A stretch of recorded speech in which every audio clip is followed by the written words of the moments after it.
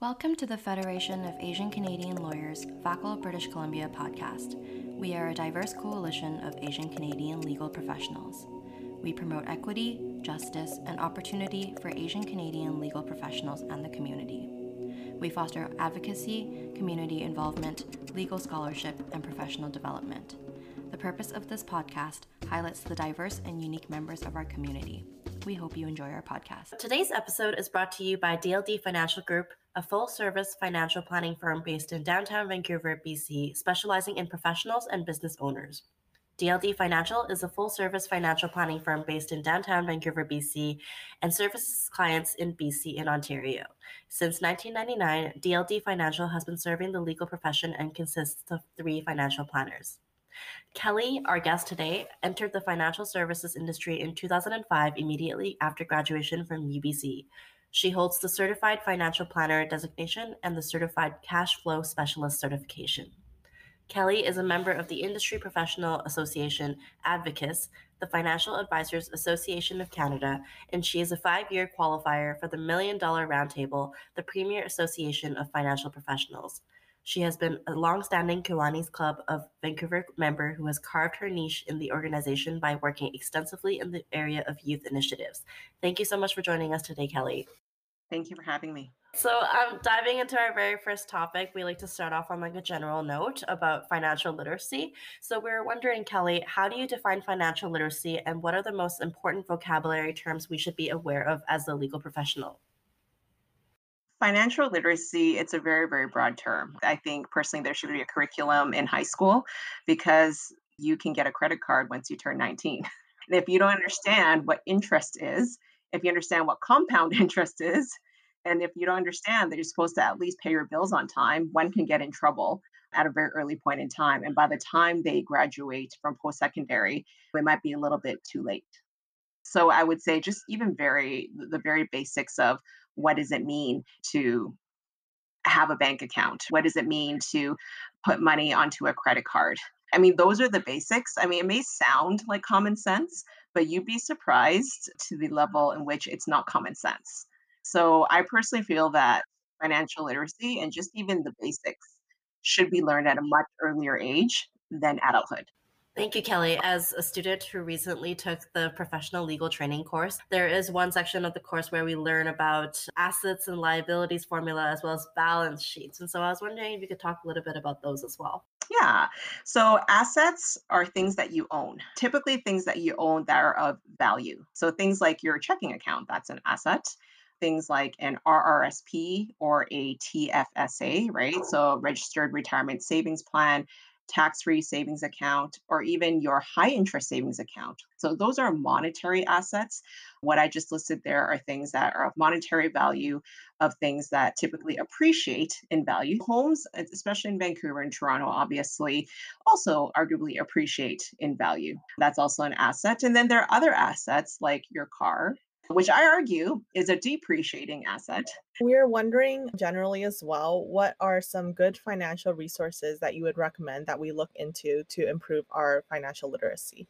Yeah, so my professional association, FP Canada, they have a great consumer page that provides a lot of easy to digest pieces on financial literacy. And in fact, I don't know whether lawyers are aware of this, but November is actually Financial Literacy Month. So if you pay attention to the Globe and Mail typically has several pieces of information on financial planning basics every November. So FP Canada has some great pieces. And coupled to that, Advocis, which is another professional association that I'm a member of, also has some great consumer resources that, again, also provide some great pieces for your average consumer. So jumping off of that question, and I guess more specifically to a topic that would pertain more to me and Fiona's situation, we'd like to talk a bit more about student debt. So a recent survey in Ontario found that most law students are in debt and graduates owe on average more than $83,000 by their final year of law school. And many finance their studies through a combination of government loans, grants, and private loans, such as lines of credit.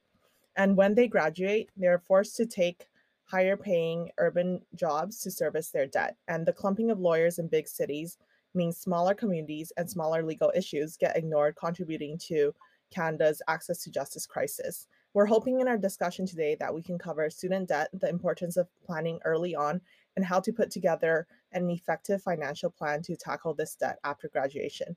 So we are wondering if you can share generally with us about the importance of financial planning as it pertains to student debt.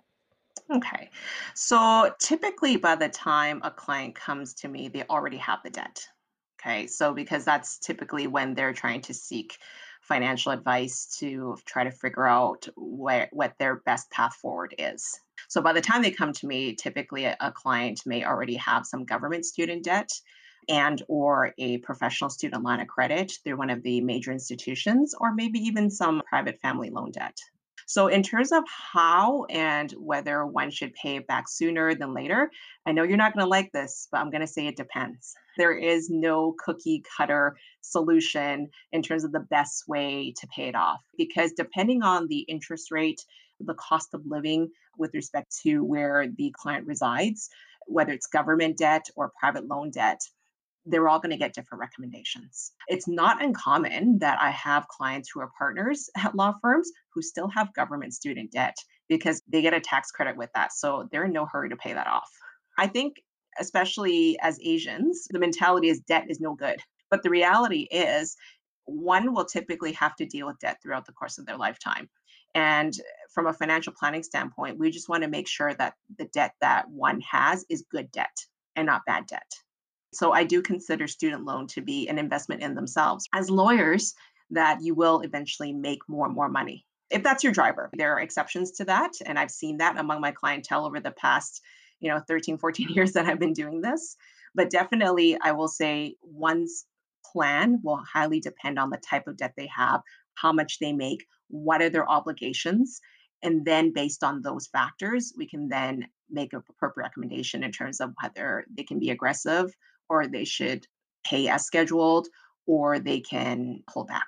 So I have a follow-up question to that, Kelly. So I know that effective February 19, 2019, the interest rate that was charged on all BC government-issued student loans were eliminated, but interest was continued to be charged on the Canada student loan portion of Canada BC integrated student loans. Taking that into account, do you think it would be more prudent for a student such as Joni and myself to probably pay off our, professional line of credit first if we have that, followed by the student loans, or again, does it depend? It depends on what the interest rates are and what your cash flow situation is. That's why there's no one answer. Like I have situations among my clientele where I'm telling one person to go, yeah, no, you need to tackle that. And the other one, I'm going, no, you can take your time. So it depends on how much they're making, what their career trajectory looks like, what their existing job situation looks like, what are their obligations. In a perfect world, everyone would want to pay off their loans because it's quite the burden to hold on to it.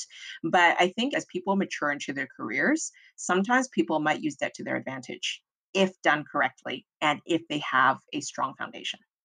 But it's not uncommon for students to come out and want to be super aggressive at tackling it. And there's nothing wrong with that. I have quite a few clients whom I met at the beginning of their careers, and we didn't start working together until they paid off their debt. So that's why I said it highly depends on their situation. Mm-hmm. Great. Well, thank you so much. This was all very helpful tips, and I'm sure that many students who are listening in will have lots to take away. Obviously, at Faculty BC, we don't just have student members, we also have other more senior members who are further along in their career, and some might think about buying into partnership or even starting one's own firm. And so let's talk about buying in for partnership first. We're thinking of, hypothetically speaking, let's say a lawyer is buying in for a partnership that serves wide-ranging clients. How much does it typically cost to buy in for a partnership? The cost of buying into a partnership will depend on the size of the firm. Okay, so whether you're in a mid-sized firm or at a national firm, the price to buy in will significantly differ. But the one good thing is that it is seldom that one will have to find all that money out because typically most law firms will have financing arrangements already in place so that it enables the lawyer to be able to buy in reasonably. And in terms of how one would actually fund the buy in will vary. I have clients who have a certain amount withheld from every draw that they take to pay off that partnership. I have clients where they have a loan, a secured loan from the bank that funded their entire buy-in, and they've decided for their situation it makes sense to pay interest only. So that's why there's no one way. It really does depend on the type of firm and the size of the firm that you're at. But generally speaking, if the firm is offering you partnership, they want you to succeed and they will work with you to make sure that buying into the partnership is not a financial burden that will cost you your livelihood. That makes a lot of sense. I know you had just said that there is no one size fits all approach to this, but typically, I guess, among your own clients, what's the most common financing plan like for buying in for a partnership? I would say 50-50. There's a certain amount withheld and some where they just pay interest only. So I would say the smaller firms will typically want to have the funds withheld, the smaller to mid-sized firms, and the larger firms are more comfortable with you. They're able to get the loan, right, for the partner buy-in, and therefore everything's already in place. They've been doing it for years, so therefore they just pay the deal is directly with the bank, where a new partner just simply pays the bank. I see. Thank you, Kelly. Could you talk a little bit about the most important considerations for a lawyer who is considering this option? What would some of them be? They have to like the firm that they're at. Because obviously, as a partner, your job is no longer just to be a great lawyer. There is an expectation for you to acquire business. At the end of the day, why do partners get compensated the way they do? And it's because they bring more to the table than just good legal expertise. When you're a partner, the whole point is they want you to increase the profits of the firm. And you have to figure out if you're going to be able to do that and if you're up to that challenge. Because if you're not, then you're going to be miserable. You'll be making great money, but you'd be quite miserable. And I do have clients who did pursue partnership and decided a few years later that it wasn't for them. And there's nothing wrong with that because sometimes you don't know until you try it. Or sometimes they leave and then they realize the grass actually isn't greener on the other side and then they go back. So there's no one path. I do have clients who knew all along from the beginning that partnership was what they wanted, and that's fantastic. But for the majority of lawyers, they don't know until they actually try. And that's how we're able to get, or I guess, spread the wealth in terms of legal expertise across all industries. Because if everyone was in private practice, where would we find all those fantastic in house counsels or crown counsels and all that? Definitely. Yeah, I think it all comes down to what everyone prioritizes in their life. Going for partnership for others, maybe a bit more work-life balance, different type of work arrangement, and et cetera. And I actually was curious, in terms of buying in for partnership, are there any risks that partners may be exposed to, for example, if a firm undergoes a merger? Because I know that the legal landscape, especially in downtown Vancouver, does tend to change quite rapidly. So I was wondering if there are some extra risks or things that we should be cautious of. Well, it depends if you're an equity partner or income partner. For the sake of some of our listeners who may not be familiar with the difference between equity and income partner, could you just really quickly talk about the difference between the two? Yeah, of course. So, income partner, we like to joke that is a glorified associate who gets paid more and you get the title partner. In law firms where they do have that structure, it's like those 2 to 3 years where you can actually prove yourself to go, hey, I do deserve to be an equity partner. And this is how I'm going to prove to you that to the public, I'm a partner. But I do need to put in a little bit more work to show that I'm worthy to actually be able to share into more profits and have some say in terms of how the firm's direction proceeds in the future. So that would be an income partner. Not every firm will have that structure. Sometimes some firms make it more strict for people to become partners and just put them right into equity partnership. So with equity partnership, it gets a little bit more complicated because now you're effectively becoming one of the owners at your law firm. And what ends up happening is when you're an associate, you get paid a certain amount and you know that whatever you're paid, you don't have to worry about the law firm taking that money back because what gets paid is actually yours. The way you're paid, it's determined by whatever formula or agreement is among the partners on based on our firm's profitability, based on the financials. Here's what we feel is a reasonable amount to pay each partner. They call them draws. And it's usually not a large amount, typically be larger than what an associate would get just to recognize the fact that, hey, you are a partner. But it's really just prepaying them so that they can function in their lives. And then what ends up happening and why people love equity partnership is that 1 to 2 times a year, they get this really nice lump sum to top them up and sharing in the profits of the law firm. That's the reward at the end. And that's why people love equity partnership.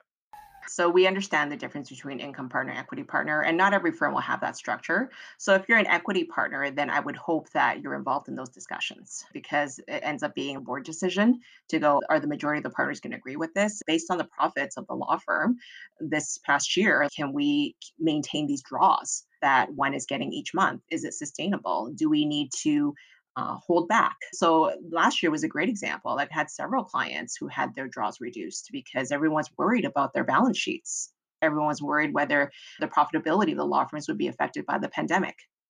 For sure. Thank you, Kelly. How do partners get paid and how often do they get paid? The draws typically come monthly from what I see among my clients. As a partner, because you are considered as a business owner, you are responsible for making sure that your taxes are remitted. You almost become a contractor, your own benefits, all that kind of stuff. So anything that was taken care of for you as an associate, as a equity partner, that's now all on your plate. That's your responsibility. With respect to the distributions, that will depend on the firm. Some firms do it once a year, some firms do it a couple times a year. That's when they reconcile to go, well, based on the percentage of ownership or whatever formula that they have at the firm, this is how much each partner will get. And that's effectively sharing of the profits above and beyond the draws that they've received on a monthly basis. Their draws, that's not guaranteed. Like in a worst case scenario, if they drew out more than what the profits would have been, there is a small chance they have to repay it. So if the firm did really poorly, there is a very small chance that they might owe the firm money. I think it's very much like when you're managing a corporation, directors and officers have a responsibility to make sure that there are enough funds to keep the corporation running. And I think in a very similar vein, this is what applies to partners as well. In regards to starting one's own firm, in your experience, what is the demographic of lawyers who start their own practice, and what year of call do they tend to be in? And how often do lawyers choose this path? Great question.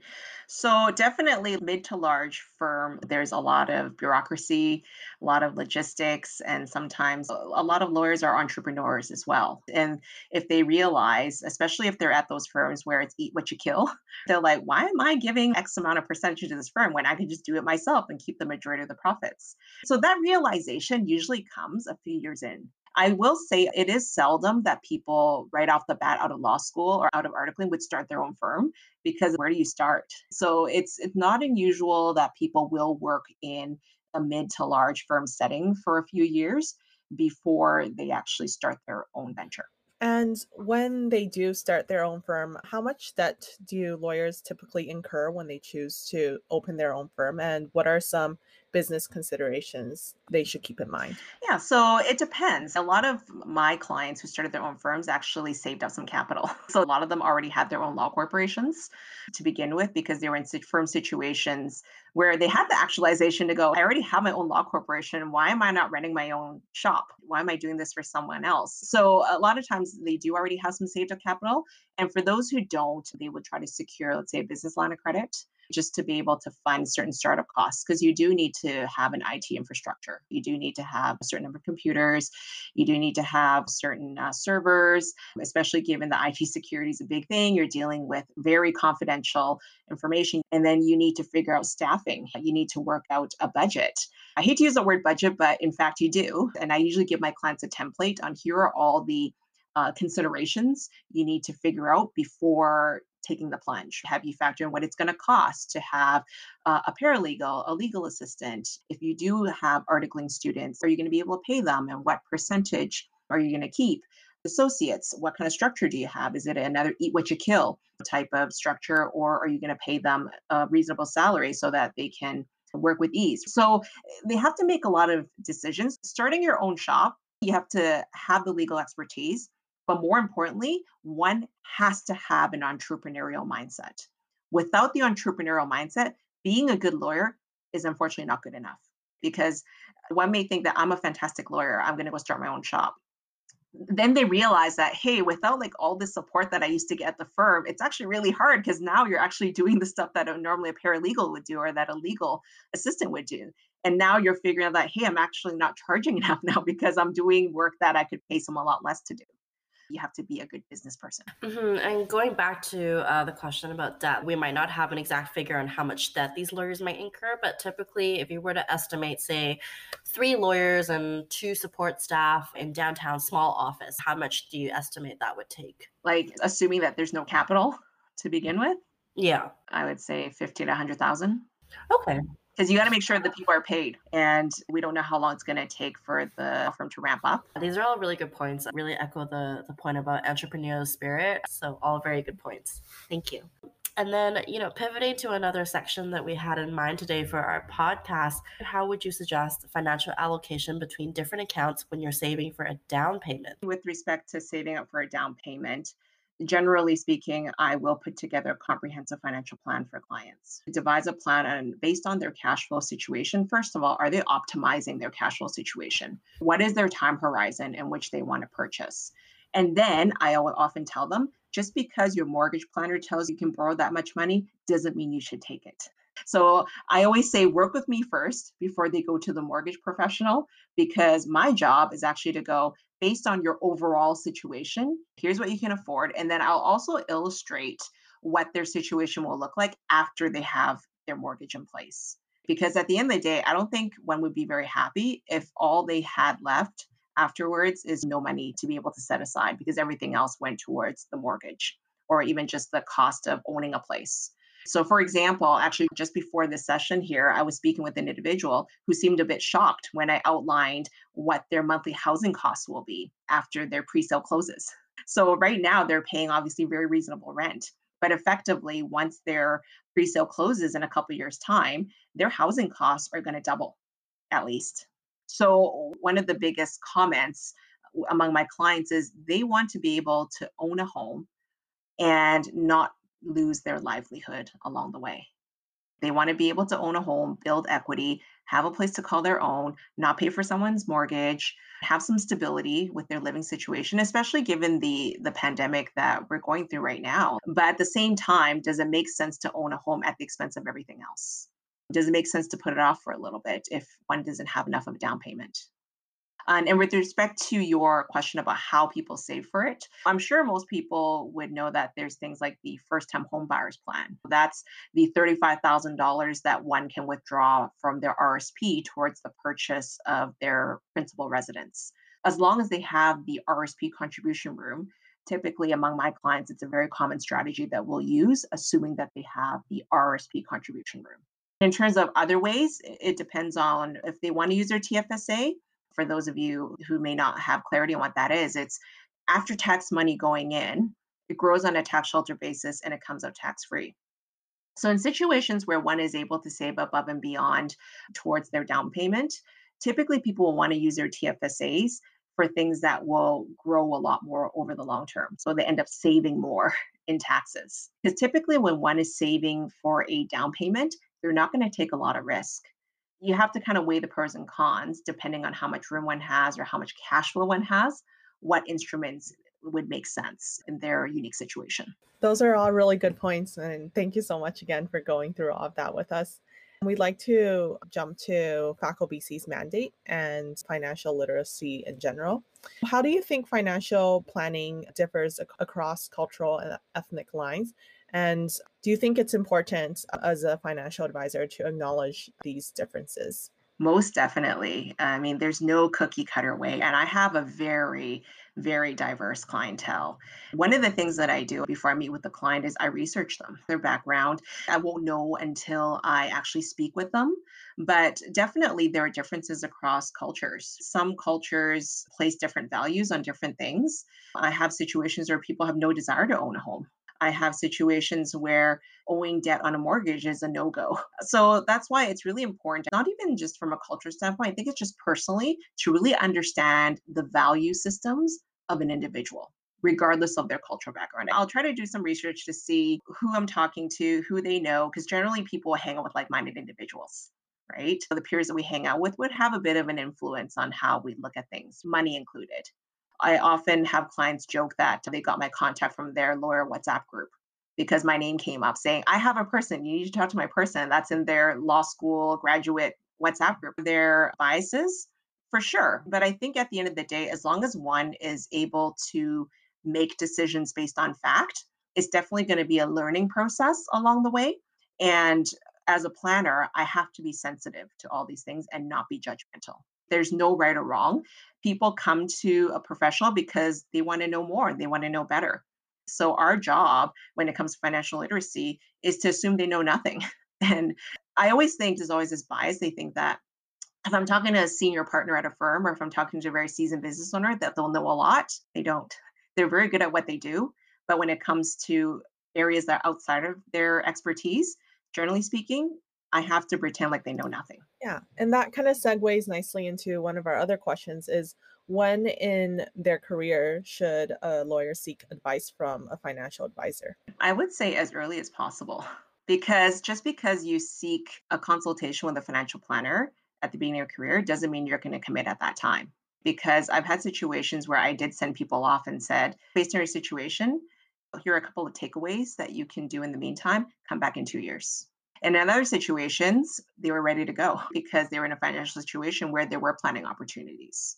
So I think until you actually speak with someone, whether it be formally or informally, I think it's a worthwhile conversation. Most planners won't charge you for that conversation because all you want to know is, does it make sense to do that now? Or should I work on whatever I need to work on and consider this in 2 or 3 years' time? That's an important mindset to have. It takes an individual a lot of courage to acknowledge the fact that they have debt and they need help from a financial planner. So I think taking that first step is really something. How often do you think someone should come to you for like financial planning advice? Like a new client contemplating whether or not they need the services of a financial planner. I would say annual check-ins is a good thing if they're not sure, because a lot can change in a year.